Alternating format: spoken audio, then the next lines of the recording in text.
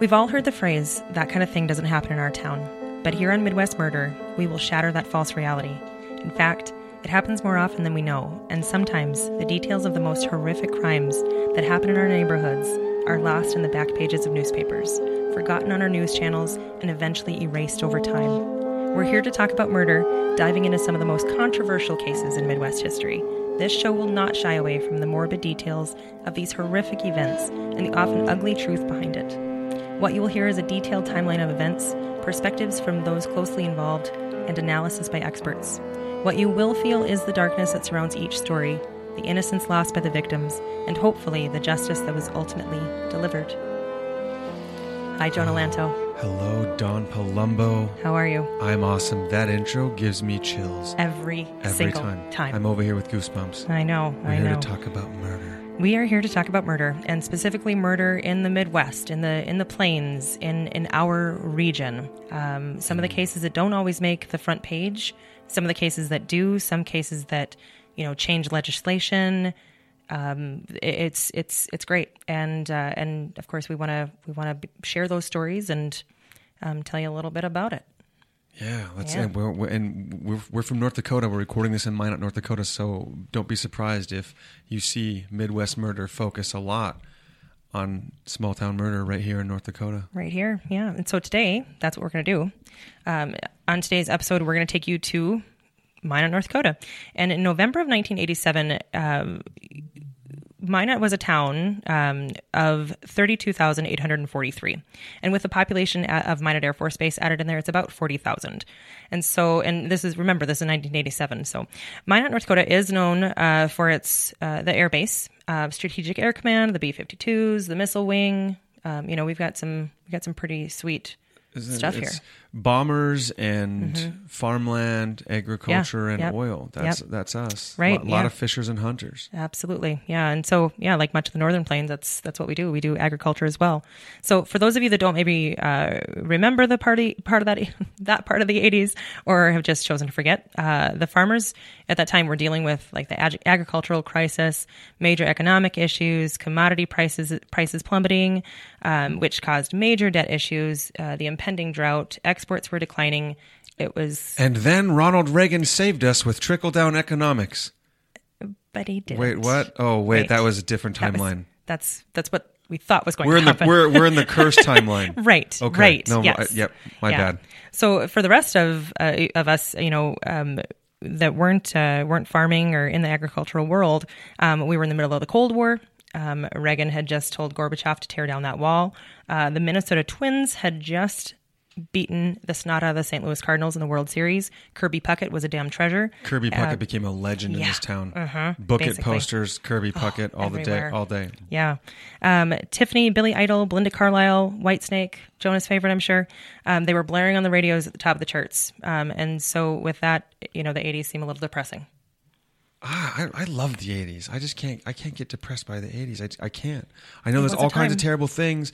People loved cocaine. Disco was dying, but the Beastie Boys came out of there. Yeah. I mean, it was a good time and a time we needed. Madonna, the king and queen of pop, were given their time in the spotlight, their beginning. Yeah, the 80s. I mean, they're pretty classic. Yeah, lots of tragic things too, but man, the 80s. Mm-hmm, exactly. So, so that kind of set up 1987 for you. So Jerry Thies, I'm going to take you to your first victim, Jerry Thies. He was an Army vet from Circle Pines, Minnesota, which is a suburb of Minneapolis. He was a father of 8, 3 of his own, stepfather to 5. Jerry was described as a wonderful, loving, giving man, happily married.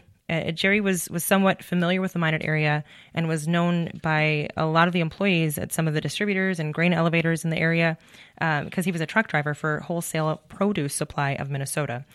So that'll happen when you've been coming to the area for about 10 years or so. Yeah. So people get to know your name. They do. It's like Cheers. So Dick Hitzman, Richard Dick Hitzman. He was a self-described farm boy. He was from Minot also, married with 2 boys who were 12 and 8 at the time. Dick was an employee of Farmers Union Elevator, which is now known as Sun Prairie Grain. Dick lived just down the road from the elevator, which was quite convenient for the times that truck drivers needed to drop off or pick up loads of grain, which we'll find out, plays a part in this. So our murderer, Richard Lee McNair. Spoiler alert. Lee McNair. Yes. So Richard Lee McNair was born in 1958 and was one of a few sons of James and Willeen McNair. James was a jewelry store manager turned deputy and later detective. Willeen was your average Avon lady in the in the 60s, childcare worker, and for part of Richard's childhood, she also didn't work outside the home, so she was with the kids. Raised in Duncan, Oklahoma, and the surrounding area, McNair was your average teenager who definitely got himself into some minor trouble, but nothing out of the ordinary, nothing crazy. Little beer drinking, little rowdiness. Yeah. He would, he was pretty mouthy, those types of things. He was certainly one of those who really liked to push the envelope, if you will. Sure, he probably gave his teachers hell. Yeah, I think so. I think he gave employers everything, but nothing crazy, right? So after graduation, You mean it was just boys being boys?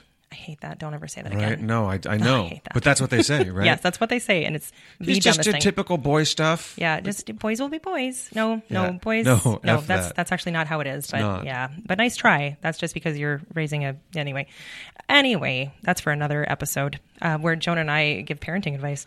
Anyway, after graduation, that hopefully doesn't lead to murder. Right. After graduation, McNair attended college for about 6 months before moving on to sell cars and was actually quite successful at it.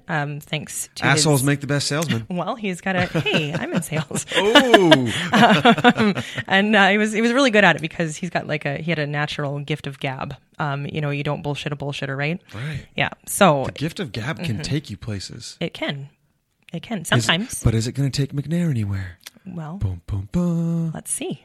Let's dig in, shall we? I'm curious to see. So in 1982, he joined the Air Force and climbed the ranks pretty quickly after being stationed at his one and only base. Where? Minot Air Force Base. Yes, exactly. Which is about 8 miles from Minot. So after swearing off drugs and alcohol not too far into his career at the base here, he began working with local law enforcement and OSI, which is an internal investigative group within the Air Force for undercover narcotics, work as an informant. Are you telling me the bullshitter became a narc? He was a narc. Okay. Yes. Makes sense. And actually, he was quite good at it as well. He was part of a pretty big cocaine bust here. Really? Yeah. So he was good. That's big time. I know. So to keep himself busy, in addition to that, he worked some construction jobs, flipping mobile homes, and then also worked as a DJ for a local radio station under the name of Lee Richards. Lee Richards. Yeah. So Mr. McNair, airman, construction worker, narc, DJ. Yes, all on his resume. Not a bad resume. No, I mean he's not a bad resume. Seems to guy. be an upstanding citizen, Sure. right? Yeah. Well, apparently those things didn't keep him busy enough. Oh, is there something else I think there's not something kind else. of on the resume? Yeah, just wait. Buckle up, sir. He wasn't as busy as he'd like to be because he also had a lovely little habit of robbing various area businesses, but was not doing it to get rich. He, as a petty thief, he would steal things like a VCR, which in the 80s was a big damn deal. Oh, yeah. Okay. But I mean, less than $1,000 in cash, an air compressor, among a few other things. Just piddly stuff. Again, a VCR was a couple $100, but yeah. VCRs were expensive back in the day. They were. Especially if it had a remote. Yeah. But anyway, so this would catch up with him because as quickly as he climbed the ranks, he was then demoted from sergeant to airman because it was discovered that he was in possession of some stolen Air Force property. Oh. And all these great things going for him, but he got his rocks off stealing shit. Yes. That's really what it sounds like. It's basically. It was a thrill. All of these things are going well for you, but I'm going to go rip off some stuff. And it's nothing big, stuff I can get away with, right? Yeah. Stuff that I can just pack in my house and just keep wherever. So he was busted. Didn't get kicked out, but got demoted heavily. Wow. Right. So, yeah, I mean, he was a staff sergeant, and I believe, and then bumped down to an airman. I mean, that's a big deal. Yeah. That's do some push-ups too while you're at it. Probably. There was definitely a conversation with his first shirt, I'm guessing. So, can you imagine that that's where his military career started to unravel? I mean, how seems like a starting point. Right. Well, mid-afternoon on November 17th, 1987, Jerry Thies was making a stop at a local distributing company and obviously not wanting to go back home empty, back to Minnesota, work smarter, not harder. He called Dick Kitzman at the grain elevator to see if he could pick up a load of grain and take that home with him. So hard working truck driver, Jerry Thies. Yeah.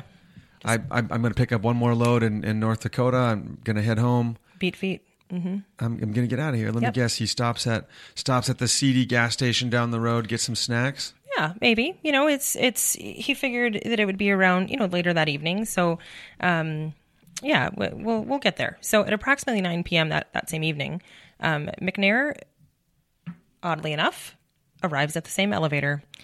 But he's not driving a semi. He's got some break-in tools, a pry bar, and a snub nose 38 special loaded with some cheap Target practice ammo. Oh, he's not packing a semi, but he is there to work, it sounds like. Right, definitely. Side hustle. Yeah, his side hustle times 6. So when he gets there, he unscrews a light bulb at one of the entrances and then uses that same pry bar to open up the door. So McNair's MO as a crappy petty thief was to always move slowly, so he didn't make any noise, and so he could quickly get acclimated to his surroundings. Right? It's dark. He's unscrewed the light bulb. So he's the sloth of petty criminals. Right. Good one. Although that's my favorite animal. I don't like that. So another weird thing that he would do at the places that he burgled, I really enjoy that word. I love that word. Burgled, is remove the doorknob. Just completely take it off. Okay. So it's interesting, but the elevator here was no different. And so McNair, he wasn't a complete idiot. He had the chance to case the joint prior to this heist, because the elevator is where he, along with other military personnel, would take military vehicles to use the scale, right? Because they have a giant scale there. So because of that, he was able to get a lay of the land and figure out where exactly the safe was, which led him to the office. So on his way to the office, he picked up a toolbox, some chocolate bars, which I guess I would steal chocolate as well, some keys, but then was stopped at a security gate that was with steel bars. So once he got through there, it was...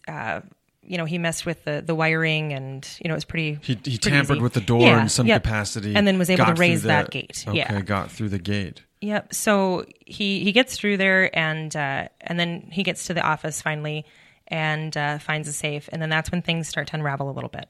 So, and I mean, maybe it's the universe telling you that you shouldn't be burgling, but that's maybe just my opinion. So he found that he'd burned a hole in his glove on the hot light bulb. Oh. Yeah, when he was unscrewing that outside, and then ended up with some tummy trouble, so had to make a pit stop at the bathroom. Some gastrointestinal. A little bit, yep. Huh. And then had a hell of a time trying to get into the safe. So, meanwhile, around that same time, at about 9:40, Thies called Kitzman from a convenience store. Remember, no cell phones. Right? So it's 1987. He's using a payphone. And... we couldn't do that today. No. So with a bottle of Pepsi and a quart of Bridgman vanilla ice cream, and if you're from the area, and are older than 30, you might remember how delicious it was. That was my favorite. Pepsi and ice cream. Yeah. So late night snack. It was so good. Yeah. So then Thies drove about half a mile from that gas station. It was a 7-Eleven just down the road, not far, and got to the elevator and pulled up to the closed door of loading ramp number 2. And then just waited for Kitzman in the cab because he said he'd be right over. Sure, he lives in the neighborhood. Mm-hmm. So Kitzman, Jerry is eating his ice cream and just waiting for his buddy Dick. So Dick Kitzman, he lived just kind of a stone's throw from the elevator, probably like a 5-minute walk. So it wasn't going to be a long wait. So since the trip for Thies was to take about 8 hours to get back to his home, in Circle Pines, Minnesota, which is a suburb of Minneapolis, this was going to be a super quick job. Like, just get in, get out. So Kitzman gets to the elevator, and he knew something was a bit off because remember that steel gate? It was open. But he continued on to his way to the office because sometimes, a forgetful employee would leave that open or whatever. It wasn't completely alarming. Kitzman walks in, identifies the door as sort of ajar or open, and does the thing that any of our mind would usually say is it's like, oh, somebody left that open. Stupid Jim. I can't close that. I mean, not alarming, but... I imagine, God, in the back of his mind, though, I just wonder if there's that creeping feeling of, gosh... something's wrong here. Yeah. I don't know. Does it take a horror mind like me? Like if I go anywhere and a door is ajar, like, am I getting murdered? Is this it? Like, I don't know. Have I seen too many horror movies that I put myself in that scenario? But you just walk in and something is off. I'm always casing the joint. Just waiting. Just, okay. There's my exit. Yeah. I guess it's but it's human nature. It's late and it's human nature. And if he's able to discard the fact that it was like that, it's probably not the first time that's happened. Right. Yeah. Right. I mean, it's a forgetful employee. Sure. It happens anywhere. So, somewhat unsuspecting, right? So at this point, to get to the office, he has to walk through a set of swinging doors and enter and when I say office, it's actually like the control room as well. So it's where you can weigh the trucks and you can manage the scale, all that stuff. Control things. It's in the name. Control center. Right. It's weird. So that's where, like I said, all the trucks are weighed, loaded, unloaded, how you monitor all that stuff. So he began turning on the lights after he'd gone through these swinging doors and is in the control room, began turning on the lights and noticed that drawers had been pulled open, papers were tossed about. So he knew at that point. Now he's connected. Someone's there. That door, something's off. Oh, shit. Basically. And at that point, yeah. So those swinging doors, McNair is now on the other side of those doors. Okay. So he sees Kitzman, and McNair aims his .38 special at the back of Kitzman's head and leaving powder marks on the window, some broken glass. And instead of hitting Kitzman as intended, it grazes his cheek just beneath his right ear. So Kitzman falls to the floor in a great deal of pain. He screams out. And McNair then walks through those same swinging doors and, as Kitzman had been quoted saying, emptied his gun into me. Oh, man. So now remember, this is a 5-shot .38 special. So there were now five bullets that had been, he empties the whole thing. And one grazes his cheek, passing through his right leg, which then created 2 different wounds. And then one on his right wrist, which was intended for his head. And then there were also slugs found in 2 of the drawers pulled out. Wow. So if I am counting properly, that's 5. So when the shooting stopped, Kitzman rolled to his side, started to breathe a little bit slower, and easily one of the smartest things he's probably ever done in his life, just pretends to be dead. Which worked because it fooled McNair, because McNair later admitted that he thought he'd shot him. And if he had not faked that, McNair said that he would have killed him. Sure. He would have reloaded and he would have finished the job. He thought it was done. Yep, exactly. So at that time then, McNair does reload his gun, and Kitzman, still pretending to be dead on the floor, heard the squeaky swinging doors but still remained motionless.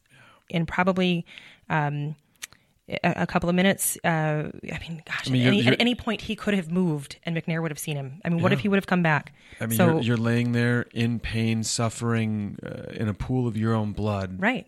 Yeah. And which is good because, it's good he waited because McNair did return a couple minutes later and to turn all the lights off. And so remember when I said he had tummy issues? Sure. Gastrointestinal, yeah. He did not flush the toilet. Oh. Mm-hmm. That's evidence. Mm-hmm. All right, but it's gross, but that's evidence. It's disgusting. Yeah. Yeah. So you can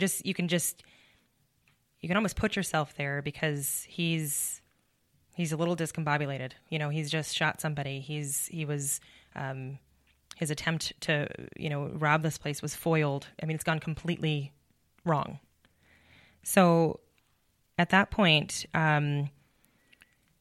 taking a chance, I guess you could say, Kitzman kind of crawls over to a desk and calls 911 at 10:04 p.m.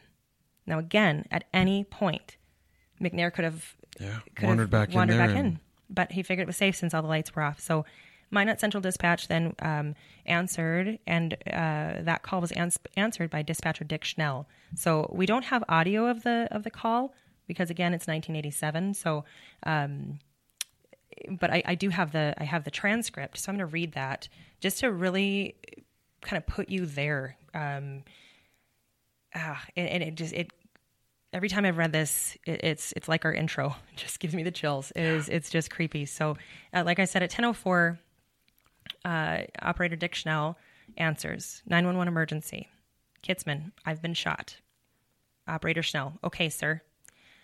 Kitzman, I'm at Farmers Union Elevator, County Road 19. There was a break-in and I walked in. They shot me. Schnell, Farmers Union Elevator, County Road. Kitzman, County Road 19, hurry. Schnell, stay on the phone. Ambulance crash rescue, County Road 19, Farmers Union Elevator, a guy's been shot, break in. Schnell, stay on the phone, okay? Kitzman, yeah, can you hurry? Schnell, ambulance crash rescue's coming, what's your name? Richard Kitzman. He then spells his name. Kitzman confirms. Schnell, where have you been shot, Richard? Arm. Schnell, in the arm. Kitzman, and leg. Schnell, an arm and a leg? Kitzman, arm, leg, and maybe the face. Schnell, stay on the phone. Kitzman, please hurry. You can only imagine the amount of adrenaline that is pumping through his body that he doesn't even know where he's been shot at this point. Yeah, the endorphins kicking in, taking over, and really probably on some level saving your life. Really a brave act to feel, okay, I've got to make this phone call. Right. I mean, it's the necessary act for your survival, but still a lot of courage right there. Yeah, for sure. So at this time, while Kitzman is on the phone with Central Dispatch, McNair walks out of the elevator and was immediately blinded by the headlights of the waiting semi, which, of course, is Jerry, right? So inside the semi, Thies noticed that the headlights were blazing into the guy walking out, so he turned them off. Having no idea what was about to happen, his last action, alive, was to be kind to the guy about to shoot him multiple times. Yeah, which is just terrible. So Thies was sitting in his truck, facing forward, eating his vanilla ice cream. McNair states that he fired about 15 feet from the driver's door. The investigation and bullet trajectory would show that he never turned his head to look at the shooter. Never saw him. Jerome Thies never knew what was coming. Not even close. In his final moments, he turned his headlights off as his murderer stalked around the vehicle, slowly drew his firearm, and opened fire on an unsuspecting Thies who was eating ice cream, waiting for his last load before heading home to his family of 8 in Minnesota. Just to get back on the road, exactly. Yeah. Just doing his job. So when Thies was found, he was slumped over in the driver's seat, ice cream melting from his mouth. He'd just taken a bite of ice cream, which was then melting in a puddle on the floor and was mixed with bodily matter and blood. The Pepsi bottle was also on the floor of the cab, and the spoon that he was eating with was found outside of the cab on the ground. Wow. It blew it right out of the vehicle. So the autopsy showed that there were 4 bullets that struck Thies. And so at this time, just to kind of put it all into perspective as well, at this time, Dick Kitzman's on the phone still. Dick is still Kitzman's on the phone, and he hears the shots. He says, I think my friend Jerry's been shot. So, I mean, this is all happening so fast. Jerry Thies is sitting in his vehicle, in his semi, ready to go. Kitzman knows what's about to happen and can hear it. Can do nothing. So the autopsy, and back to Thies, the autopsy showed that there were 4 bullets that struck him. One in the neck, beneath the left ear, horizontal, severed his spine, fatal. In the forehead, above his left eye, the bullet split in 2 with the largest piece exiting the skull. The other fragment went downwards, possibly leaving a mark on Thies' left cheek. It is believed that this was also a fatal shot. Left shoulder, horizontal path into the chest, stopping on the right side of his body, also fatal. And the 4th grazing Thies' scalp. So at that time, from the same asshole that just missed Kitzman 2 out of 5 times point blank. Yeah, with target practice ammo. Jesus. I mean, completely unsuspecting. Didn't see it coming. So at that time, an elevator worker had heard on the police scanner that shots had been fired at the elevator. So 50-year-old Larry Omvig, who also lived in the same mobile home park. How very 1987 of this story that there's an old guy at home listening to his scanner. Well, listen why he was so alarmed. This is very 1987. He was panicking because he thought that someone had been shot with a sawed-off shotgun that he kept there to kill pigeons. Oh, you just left your shotgun at work? A sawed-off shotgun. Welcome to 1987 in the Northern Plains. It's not uncommon. It sounds crazy to anyone who's never lived up here. That sounds batshit. You mean they just leave guns laying around? Well, we got a lot of pigeons. Probably not anymore, but right, yeah. But it used to be. Pigeons were an issue at the elevator for right, sure. Yeah. So it's you've got those high things. I mean, it's messy. So, so he, like I said, lives in the same mobile home park that Kitzman did, just down the road. So he panics. He hops on his bike. It is minutes away, like literally minutes away. It's a really couple good blocks, yeah, small blocks, basically, small yeah, town like blocks. 5-minute walk, so maybe a 2-minute ride. Exactly. Yeah. So he's on his bike, pedals down, parks it along the Quonset near or on the property, sure, and starts walking towards the office area. So at the same time, law enforcement arrives on scene, and Sergeant Leo Keelan, stops him and is like, "Whoa, slow down their hard charger. Name and ID or whatever, yeah, probably, yep, kind of yep. like." And at this time, people are showing up. So Sergeant Keelan goes in to investigate and then makes contact with Kitzman. So obviously not sure that the gunman had left the building. I mean, they don't know. Nobody knows. Kitzman had was actually then helped out of the office / elevator, kind of the whole area, by paramedic Greg Anderson. So they get him out, they get him safe, they load him in the ambulance. He's on his way. So at this point, then they clear everything and notice that he's, the gunman is indeed gone. And then they see Mr. Thies.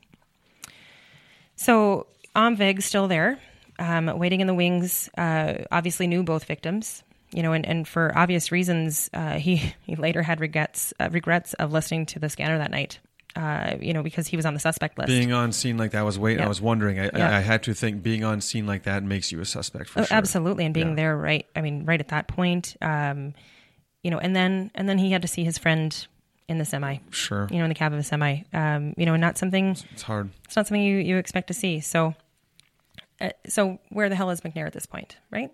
So McNair was on the train tracks when law enforcement showed up. So he was already starting to book it. And this is November. This is winter. This is a cold and windy late November or mid-November evening.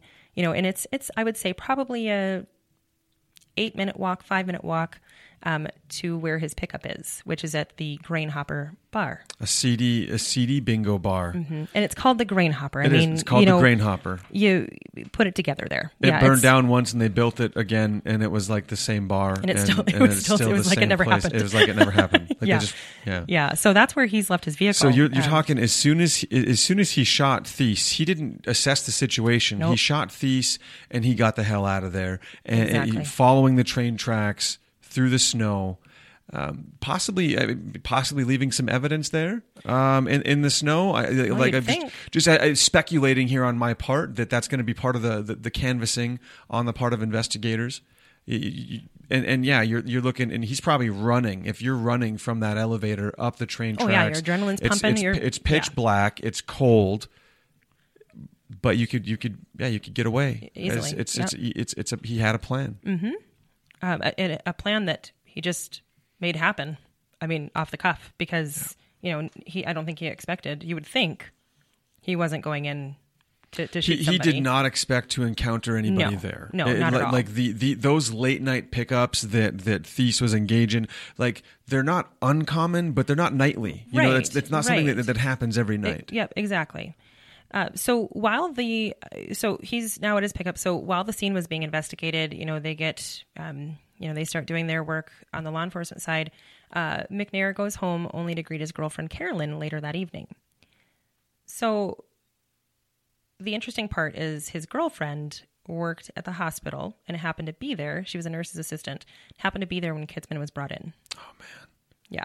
So she comes home. Oh, you're never going to believe somebody got shot tonight. Right. So McNair is really out of character. He's super nervous. She kind of notices that he's a little bit weird. Kind of cagey, but doesn't really put anything together, right? So no, you're not going to come home and be like, wow, you're acting weird, and tonight there was a murder. Yeah, it's not. I mean, I might now, but right? After all this research. In 2020, we might do that because we've been listening to true crime podcasts and watching CSI and doing shit like this. But I don't know, in 87, that was going to be a bit more rare. Yeah, well, it's a big leap. Especially since murders, and heavy crime like that did not happen. No, I mean, and just like our intro says, I mean, it did not happen a lot here. No, it's infrequent at best, and so often these things happen that people know each other, right? Like often the murders oftentimes somebody you know or are connected to. Absolutely, yeah. Even in a town that now we're 50,000 when it happens, typically. I mean, that was 87. Can you imagine? Statistically speaking, that's how murders go. Right, exactly. It is. Yeah, well, there you go. Sure. The unsuspecting Carolyn and McNair were watching TV that same evening, that same night, when news of the murder and attempted murder broke through. And so, according to Carolyn, McNair said, geez, he was close and missed when he shot that guy.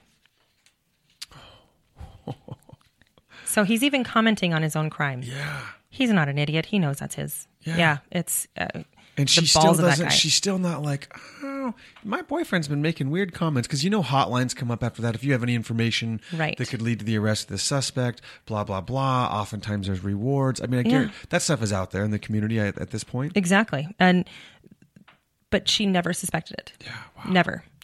So law enforcement, and the major players on the case were Detective Mike Knoop from the Minot Police Department, and then Captain, later Sheriff Vern Irk from the Sheriff's Department, Ward County Sheriff's Department, among a few others, of course, worked tirelessly to put it together.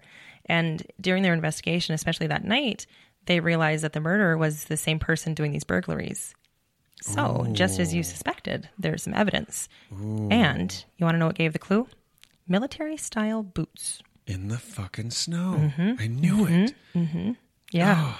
So law enforcement caught a break not long after the crime, and after looking at several people of interest, of course, and it was a man from Minot who was in his 20s. So this investigation goes on for a few weeks. It's not an immediate thing. No, well, and right? this was shortly after. This is probably a week or two after. So it was nothing immediate. Yeah, not that night. Yeah. McNair's sitting on his couch watching his work. Yeah, exactly. Sweating. And so was he still Lee Richards? Was he still being a DJ? Did he go to the radio and do DJ work that week? After he killed people, he was carrying on, living everyday life. Yep. Yeah. And so this poor schlub who fit the description, he was in electrical work, and because of the gate, so he had some electrical experience. He was desperate for money, but it was the wrong guy, because the right guy was planning his escape, basically, I guess you could say. So investigators had a prime suspect. For a little while, but it was the wrong guy. They couldn't get the evidence to connect him. Nothing matched. And so what are they to do? So 3 months after the murder, 3 months, November, December, January, February, right? 3 months, investigators had cleared 50 people with about 137 more to go. So what name do you think wasn't on that list? Oh, there's no way. There's no way that McNair's not on that list. McNair was not on that list. Wow. So obviously, it's for good reason. He's not connected to any of the parts, No. He's not a worker there. He's not a criminal. He's not anybody with a record. As you're making your way through all the logical steps. And at this point, they just knew that it was the same guy doing the burglaries. They didn't know anything about him. And so obviously, with good reason, this case was causing a good amount of stress for law enforcement, for sure. So in February 1988, right, so we are still in the same time period, yep. A property management company that rented storage units was sick of following up with a tenant for unpaid rent. And whenever they would call, the person answering would give just some snarky comment. They were done. They'd had enough. So they're like, screw this. We are going to we're going to sell what's in storage or in this unit, and then try to recoup a little bit of their costs or their losses. That's what right? You do. Yeah. Well, they found some stuff. It's storage wars, Right. Yeah. In 1988. Yeah. Crazy. So a couple of things that were found. There was a computer that had a Minot Air Force Base label on it, so property of the USAF. Some rolls of carpet with tags attached, and an air compressor. Oh. So an interesting pile of stuff, right? So this property management company decides, whoa, let's pump the brakes here for a second. we've got some Air Force property. Let's call the Air Force. Yeah. Yeah. So the employee. Okay, 1988. This is a computer. It's not like a little laptop. No, this is like Commodore 64 size. Yeah, exactly. I mean, this takes up the size of a room. Yeah, it's not like you got like a tablet in there or some again a small laptop. Right. You've seen War Games. Yes, I mean, it's like that. A computer in 1987 was a big ass thing. Yeah, it was rare. And heavy. It was heavy. Not everybody had them. Very few people had computers in their home in 1987. Right. So yeah, you open a storage locker and you see this big ass computer with Mina Air Force Base on it. Like red flags are going off. Big time. Seriously, like red flags are absolutely going off. Because they stopped. They didn't get rid of anything. They didn't even go any further. So when she calls, she's put through, the employee's put through to the Security Police Investigation Squadron, and answering the phone was Staff Sergeant Steve Weitzel. So the tenant was, after talking a little bit about it, she explains what's going on. The tenant was identified as Lee Richards. So it sounded familiar, but Weitzel couldn't quite put his finger on it. So on the name of the storage facility was Lee Richards. Yeah. So she's calling out here and hey, do you know this guy? Like do you guys know a Lee Richards? Because right. there's some Air Force Base material sure. on this storage unit. Yep. This, she gives this him the whole skinny, paying on. Right. Sure. Yep. And so Weitzel takes that and he's like, gosh, this sounds familiar. So he goes down the list of base personnel and it's not ringing up or not ringing a bell or not matching up, I should say. And he goes, wait a minute. Lee Richards. It's not matching up, but it is ringing a bell. But it is ringing a bell. It is ringing a bell. And now it's matching up because he's like, wait a second, Lee Richards. We have a Richard Lee McNair. So remember, it's 1987. And he goes, so what's the social security number? Because again, it was 87. We use that thing for everything. Yeah. She gives it to him and he looks at what they have. It's one digit is inverted. So they're just different. Yeah. It's just switched around that little bit. Something sneaky when you did the... Yeah. So he's like, hang on a second. Because obviously they're not running background checks. They're not doing... I mean, it's pretty wild back in 87. When you wanted a storage facility, you weren't getting a credit check and you weren't going through a database or anything like that. And maybe in a lot of cases you aren't now, but still. Yeah. So at that point, he's like, hold up. We have our guy. It's got to be.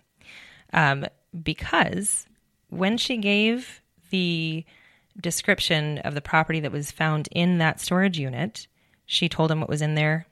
Some rolls of carpet with tags attached, obviously the computer we talked about, and this air compressor.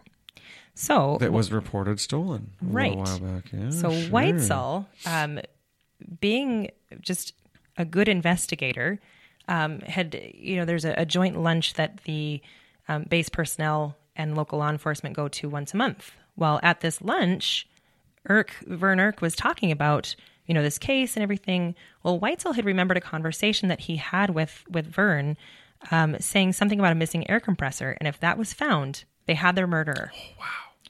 So all of this in this conversation. And Weitzel's on the phone. He's putting this together. Boy, his mind is firing off. Yeah. I mean, can you imagine if a less experienced person had answered that call? Yeah. He would have gotten away with it. Easily. Yeah. So, but that's the question. Does he get away with it?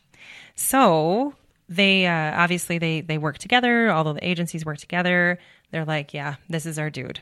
So they go in. What's interesting is they had searched the storage unit, then went for the warrant on the storage unit, on this storage unit. Okay. So they search it.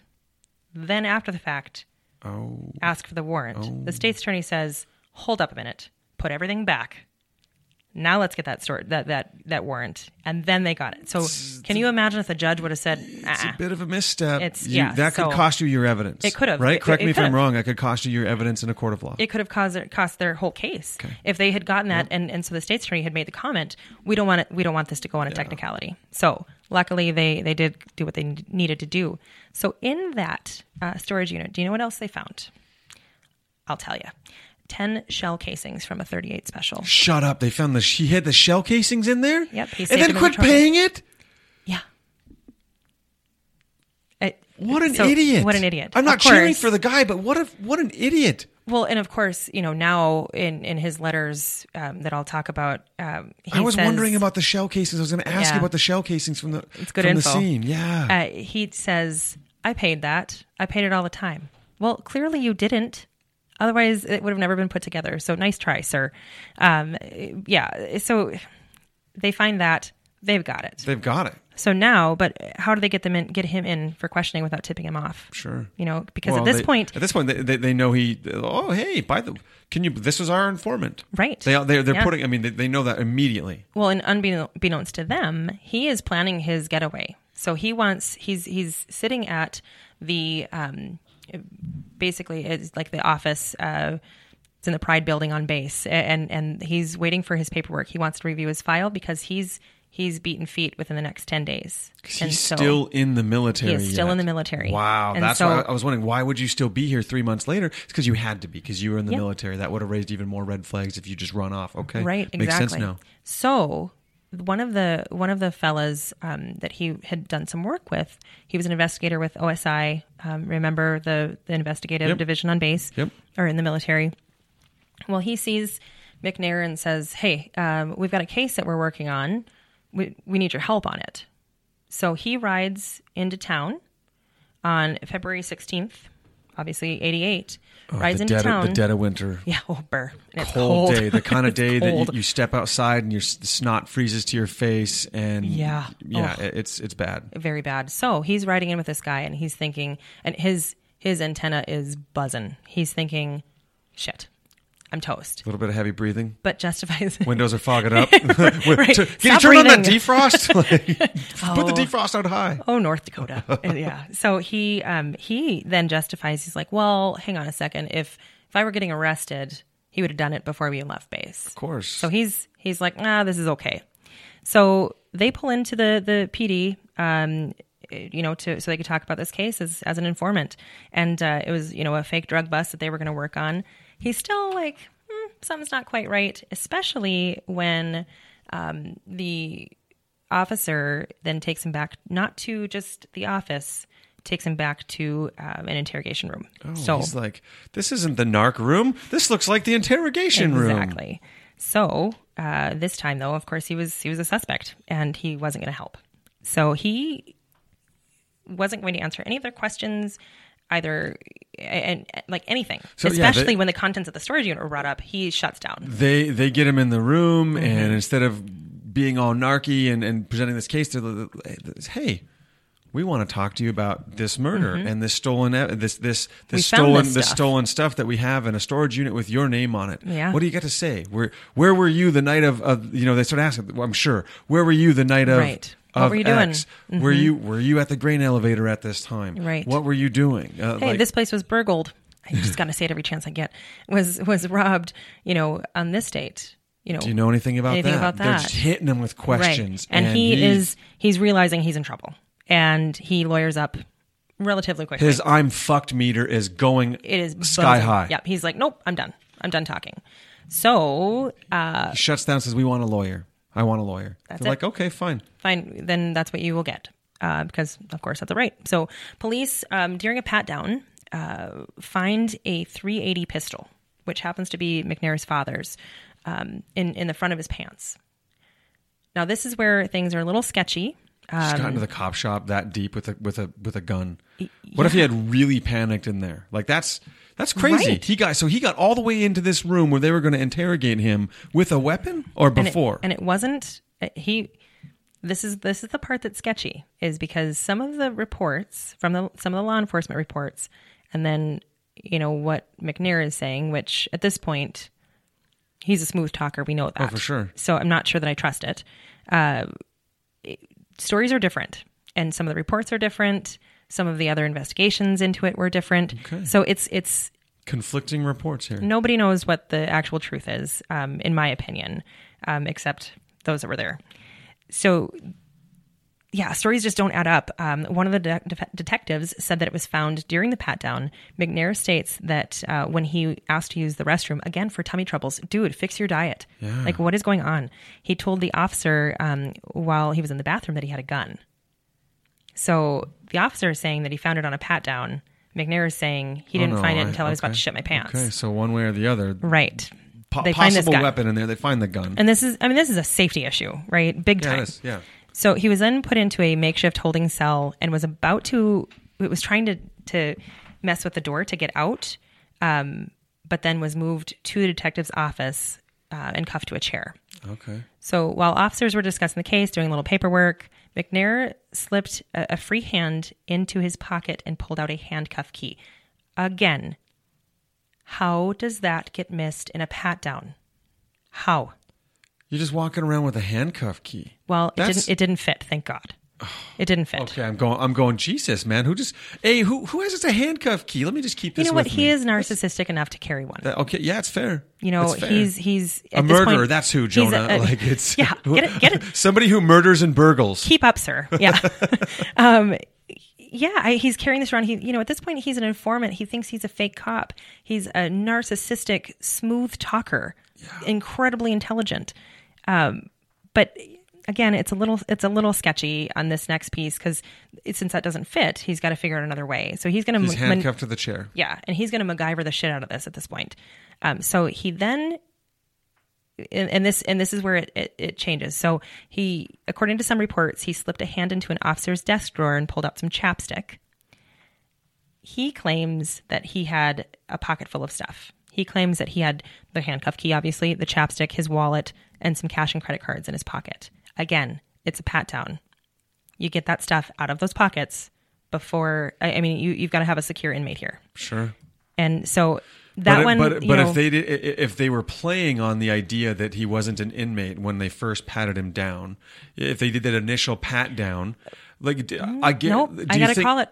That's bullshit. Don't, because as a CI, you're gonna protect yourself. Granted, but again, this is 1987. If they really liked him and he was friendly and he bullshitted around there and right, that's just Ole Richards. He's fine. He can have his chapstick. You don't got to take his chapstick. You don't got to take his wallet. Upon first letting him in there, Right. Or maybe those same things were said after they'd found that gun. Right. It's just a chapstick. It's just this. Well, you know what? MacGyver just needed a piece of gum. So one way or the other, he's handcuffed. And usually I think when they do that handcuff to the chair, isn't it just one hand to the chair? It depends. Again, it's 1987. Shit was different. Like, I just don't see him. It wasn't hands behind him, handcuffed around the chair. It's tough hard to say. It is. It's hard for me to think that that's how it was, though. Otherwise, how did he get away? That's tougher to get away from. You couldn't have... Right. In the story where they say he reached his arm into the desk, then that would have to mean... It would have to be a free hand. He had one free hand. Right. So he had to have had one free hand here. He had to have. Just the way it sounds. And again, like you said, they know him. He's not gonna mess with them. He's not gonna dick around with them, right? In theory, but they know him and they think he's a murderer now too. So they should think of him a little bit differently. Well, and I don't care who it is. You have to pat somebody down for your safety and theirs. That's what you always say. That's the wording. So he gets the chapstick. Yeah. So he gets the chapstick. Back to it. And he begins to escape for the first time. So he rubs the chapstick on his wrist, and he's able to slip it out of the handcuff. Jesus. And he gone. So for me, it'd be a lot easier. I can just dislocate my thumbs and slide them out of there. No, I can't. I'm kidding. I would never be able to. When I get nervous, I swell up. I would never be able to get my hand out. I would start getting sweaty, and it'd be weird. That's why I'm just not going to break the law. So he slips out of officer's reach. I mean, they see it. It's like the way it's described in a couple of the resources. It's like Barney Fife type thing. I mean, but I'm sure they were all caught by surprise, caught off guard. Definitely, he had the element of surprise. Absolutely. Yeah, very good. It goes a long way. It does. It really, really does. I think it's easy for a regular person to underestimate what the element surprise really does for a person in any of these given scenarios, because most of us are never faced with that situation where we get surprised or we are surprising somebody. I mean, you catch them so off guard. Right. Well, and it's easy to Monday morning quarterback and be like, I would never do that. Well, you don't know. No. Have you ever been surprised? Has somebody ever popped out from around the corner and scared the shit out of you? Because I do it to people every day. And let me tell you, most people are pretty unsuspecting of that kind of thing happening to them. Right. So imagine when it's somebody who's supposed to be, handcuffed, a secure inmate at this point. Yeah. So he ends up, he bolts out of the police department, runs down the sidewalk, ends up knocking on this woman's door, this little unsuspecting little lady's door, and makes up some bullshit story about how he needs to, like in the movies, commandeer her vehicle, and ends up stealing, because it was stealing, a Lincoln Continental. FBI, I need your car. Right. And she's like, oh, okay. I mean, so some nice little lady. He's sailing down the street in a yacht. I mean, he's just cruising, right? You said a Lincoln Continental? Yeah, it's a boat. It's a boat. It's longer than, a Princess cruise ship. And so he gets through, and the main thoroughfare, the main road in Minot is, we call it Broadway in town, but it's actually US Highway 83. So he turns onto that road, right? So not far from the police department, just a few blocks, maybe 8 blocks. Oh, yeah. It's close. It's very close. And the Lincoln breaks down. The land yacht breaks down. On Broadway. On Broadway. Busiest thoroughfare in the city. Yes. Wow. So at this time, because... You can't make this shit up. You can't. And oh my gosh, it gets worse. So at this time, they've put out what's called a Signal 100. And that means all hands on deck. It doesn't matter if you got off at 7 and it's 7:30 and you're sleeping. All hands on deck. Everybody out the door. You get in your vehicle. You set up, everybody's assigned a entry point or exit point of the city. Kind of trying to create a perimeter. Exactly. That's exactly what it is. And it is, you get to where you need to go and you get there now. So they've, at this time, have called the Signal 100. So he's broken down on Broadway, main thoroughfare, busiest road in town. And who passes by but a state trooper? Got him. Right. You'd think so. So state trooper stops and looks at him and apparently missed the Signal 100, because then he just keeps on growing. Keeps trucking. Just a polite little, everything okay here, sir? Can I help you out with your vehicle? Nope, I'm fine. Really? I've got it. Wow. And that's it. So if it made the after story, you guarantee it made it to that guy's supervisor.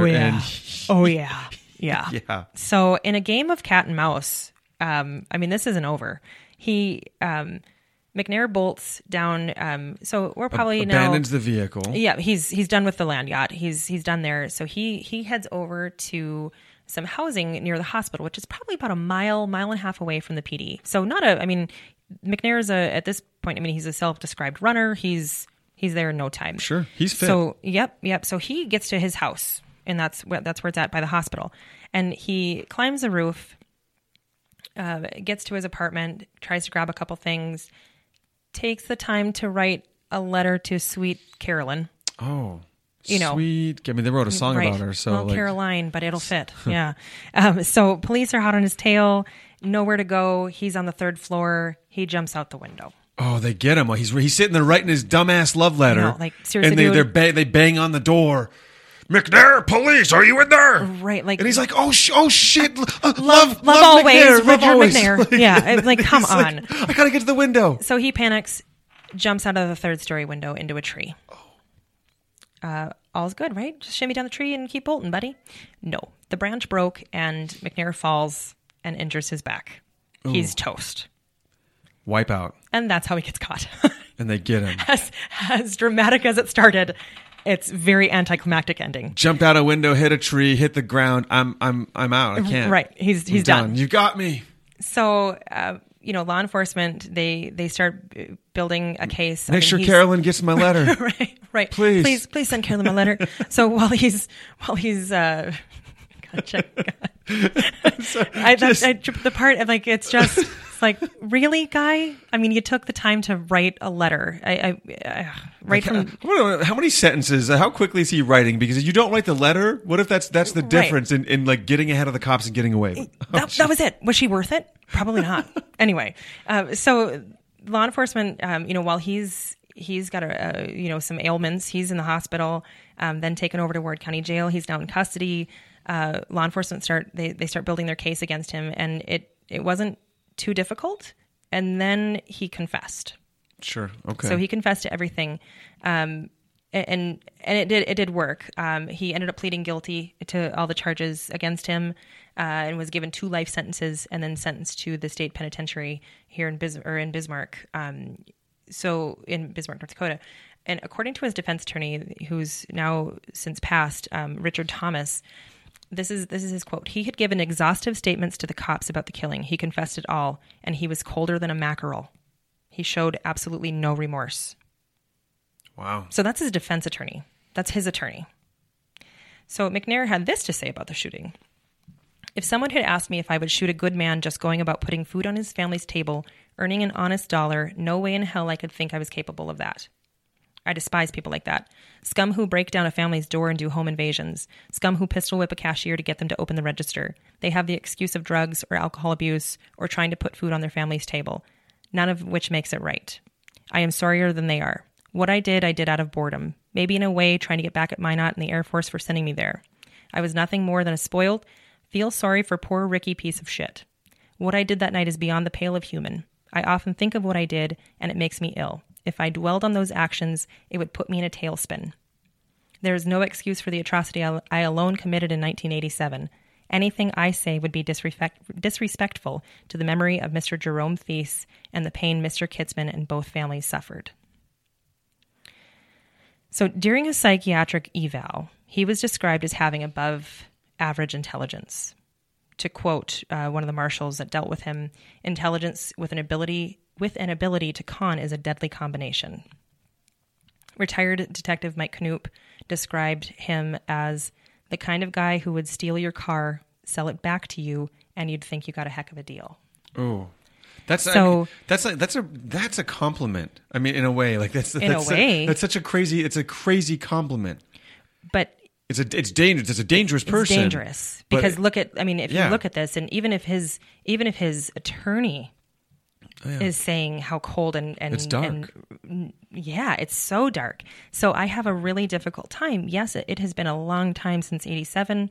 I've not been in that position, so I don't know. I mean, I can't speak for him and I can't get into his mind, but just from what's here, I don't believe that at all. He's a smooth talker. Why the hell would I believe that? He's been a smooth talker his whole life. There's no reason to think that this is any different. So I wish I could say our story was over, but it is not. But wait, there's more. In 1988, while he was at the jail, prior to him being sentenced, being transferred, sure. and I believe it was when he was awaiting trial. Even McNair chiseled 2 concrete blocks in his cell. 2 concrete blocks. He chiseled those out so that he could climb through the HVAC system.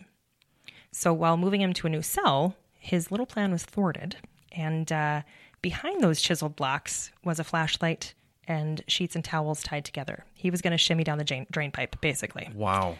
So, but they were moving him. They got him. They got him. He was working quick on that. He was working very quickly. So in October of 1992, and actually prior to this, he had told an inmate. So at this point, he's in the pen. Yeah. So he's been transferred. He's been sentenced. All that stuff. He's serving his life sentence now. He gets to the pen, and I'm going to escape again. So he tells an inmate, and one of the inmates ratted him out.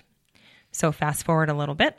In October of 1992 at the Bismarck State Pen, he escaped through a ventilation duct and was on the lam for about 10 months after that. Wow. There were 2 other inmates that escaped with him, but they were found within hours and days, respectively. So he was found in Grand Island, Nebraska in August of 1993. He gets out for 10 months. These other 2 guys just were idiots, got caught right away. Like, I mean, they right away within hours and days. Like, ooh, sorry, buddy, you can't run with big dogs, huh? Yeah. No doubt. So at this point, he's now known as a problem inmate and was sent to a federal prison in Pollock, Louisiana. It's so conniving. I mean, he was planning escapes from the very moment he was put behind bars before even getting sentenced. But you know what? You want to know what's even more terrifying? So while he was out, while he was transferred to a different penitentiary, he sends Christmas cards to some of the staff and the prison warden or the director of the NDDOCR. He sends them Christmas cards while he was on the lam. And that guy, Tim Schutzel is his name. He was the director of that. Refuses to talk about what was in there. Holy shit! That's how terrifying this guy. Christmas cards to people. while he was out. Like, hey, fuckers, you can't Merry Christmas. I'm out here living life. So remorse my ass. Whoa. Because he's playing games. That's so ballsy. It completely. So that gives me chills, right? I'm going to say that. Let me tell you, I'm going to say that a lot in the history of this podcast. Jonah gets the chills a lot. Yes, I do. I get the chills. So in April 2006, he gets some disappointing news for him. He's unhappy with his ability for parole with his original sentences in North Dakota. So he's pissed, and he's planning his next and hopefully final escape. So at this point, he starts doing some research because he's got nothing but time, of course. He uses the Freedom of Information Act to obtain the FBI records of his previous escape in North Dakota so that he would know what mistakes he had made and how authorities tracked him. He studied his own escape so that he could be better at escaping. Used the Freedom of Information Act. Raise your hand if you even know what that is. So... No. Right. I've never used it, but I have a feeling it's been used on me.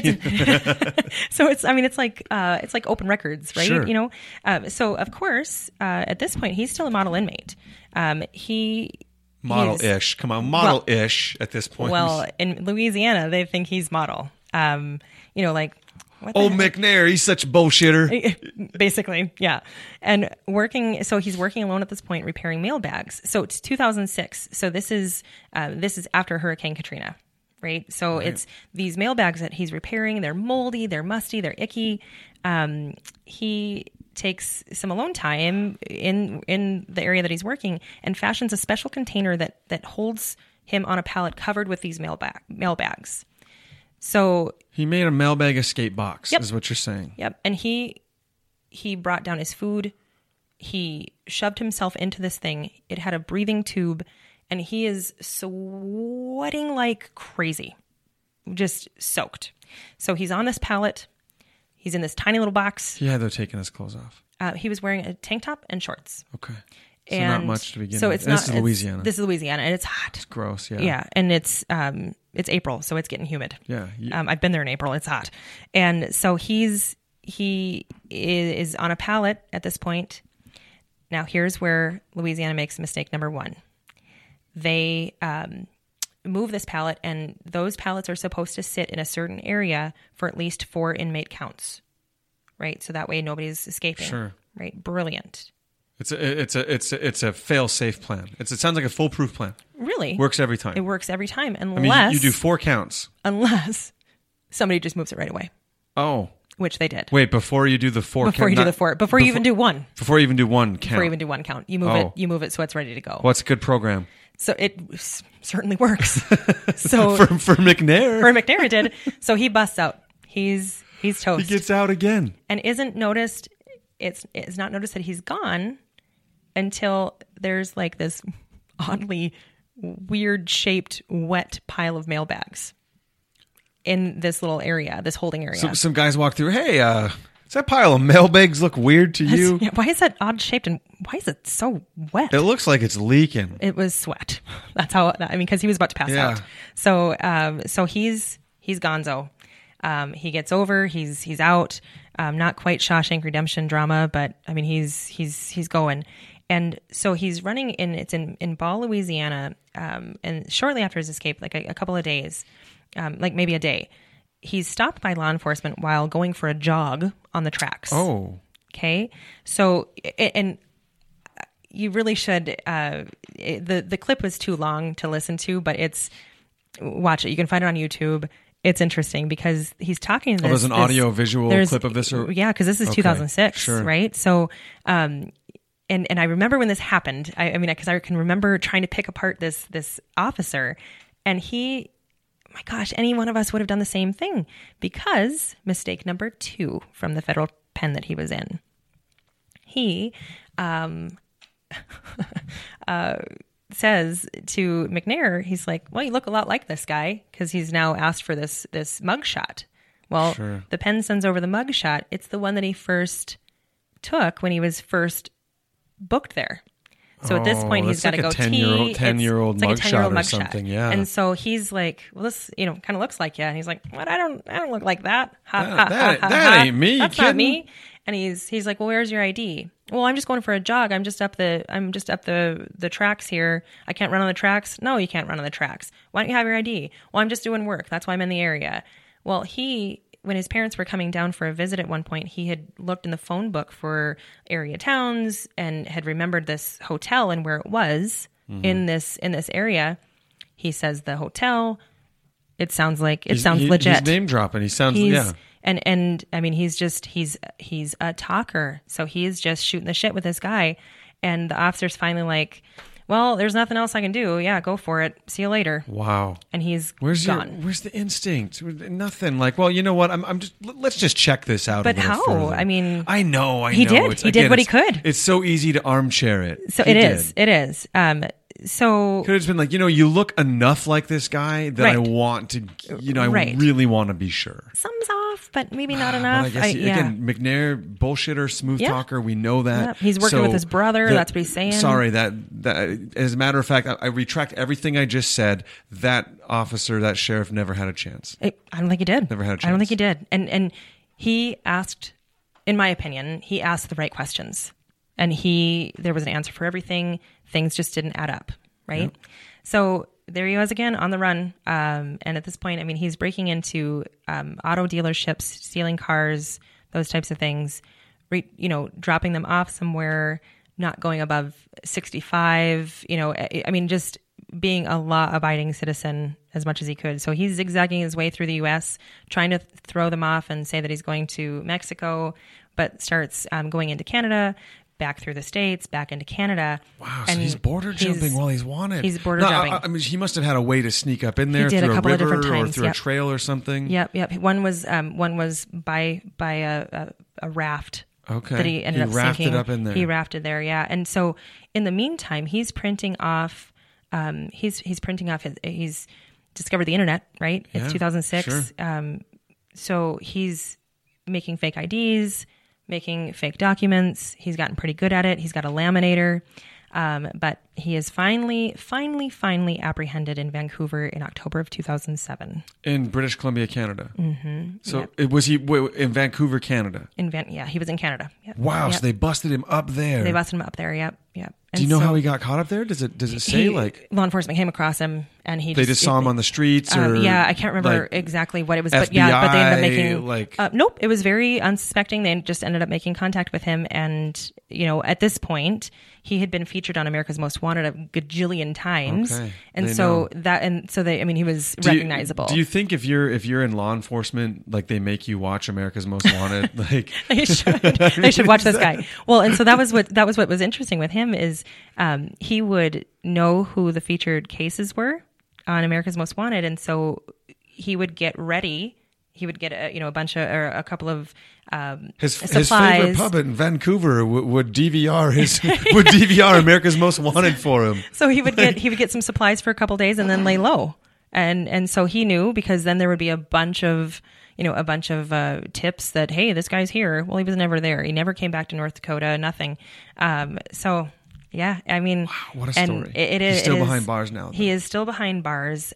He is. That's been about 33 years. 87 since the murder, 32 since the conviction. Yep.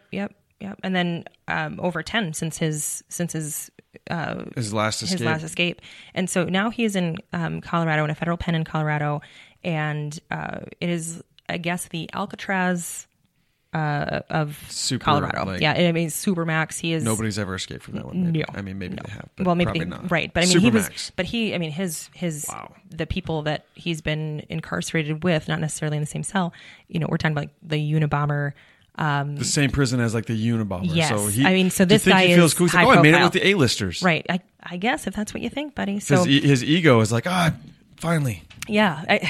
I know it's a wild story. I recommend that YouTube video. So, sources for today's episode: The Man Who Mailed Himself Out of Jail by Byron Christopher.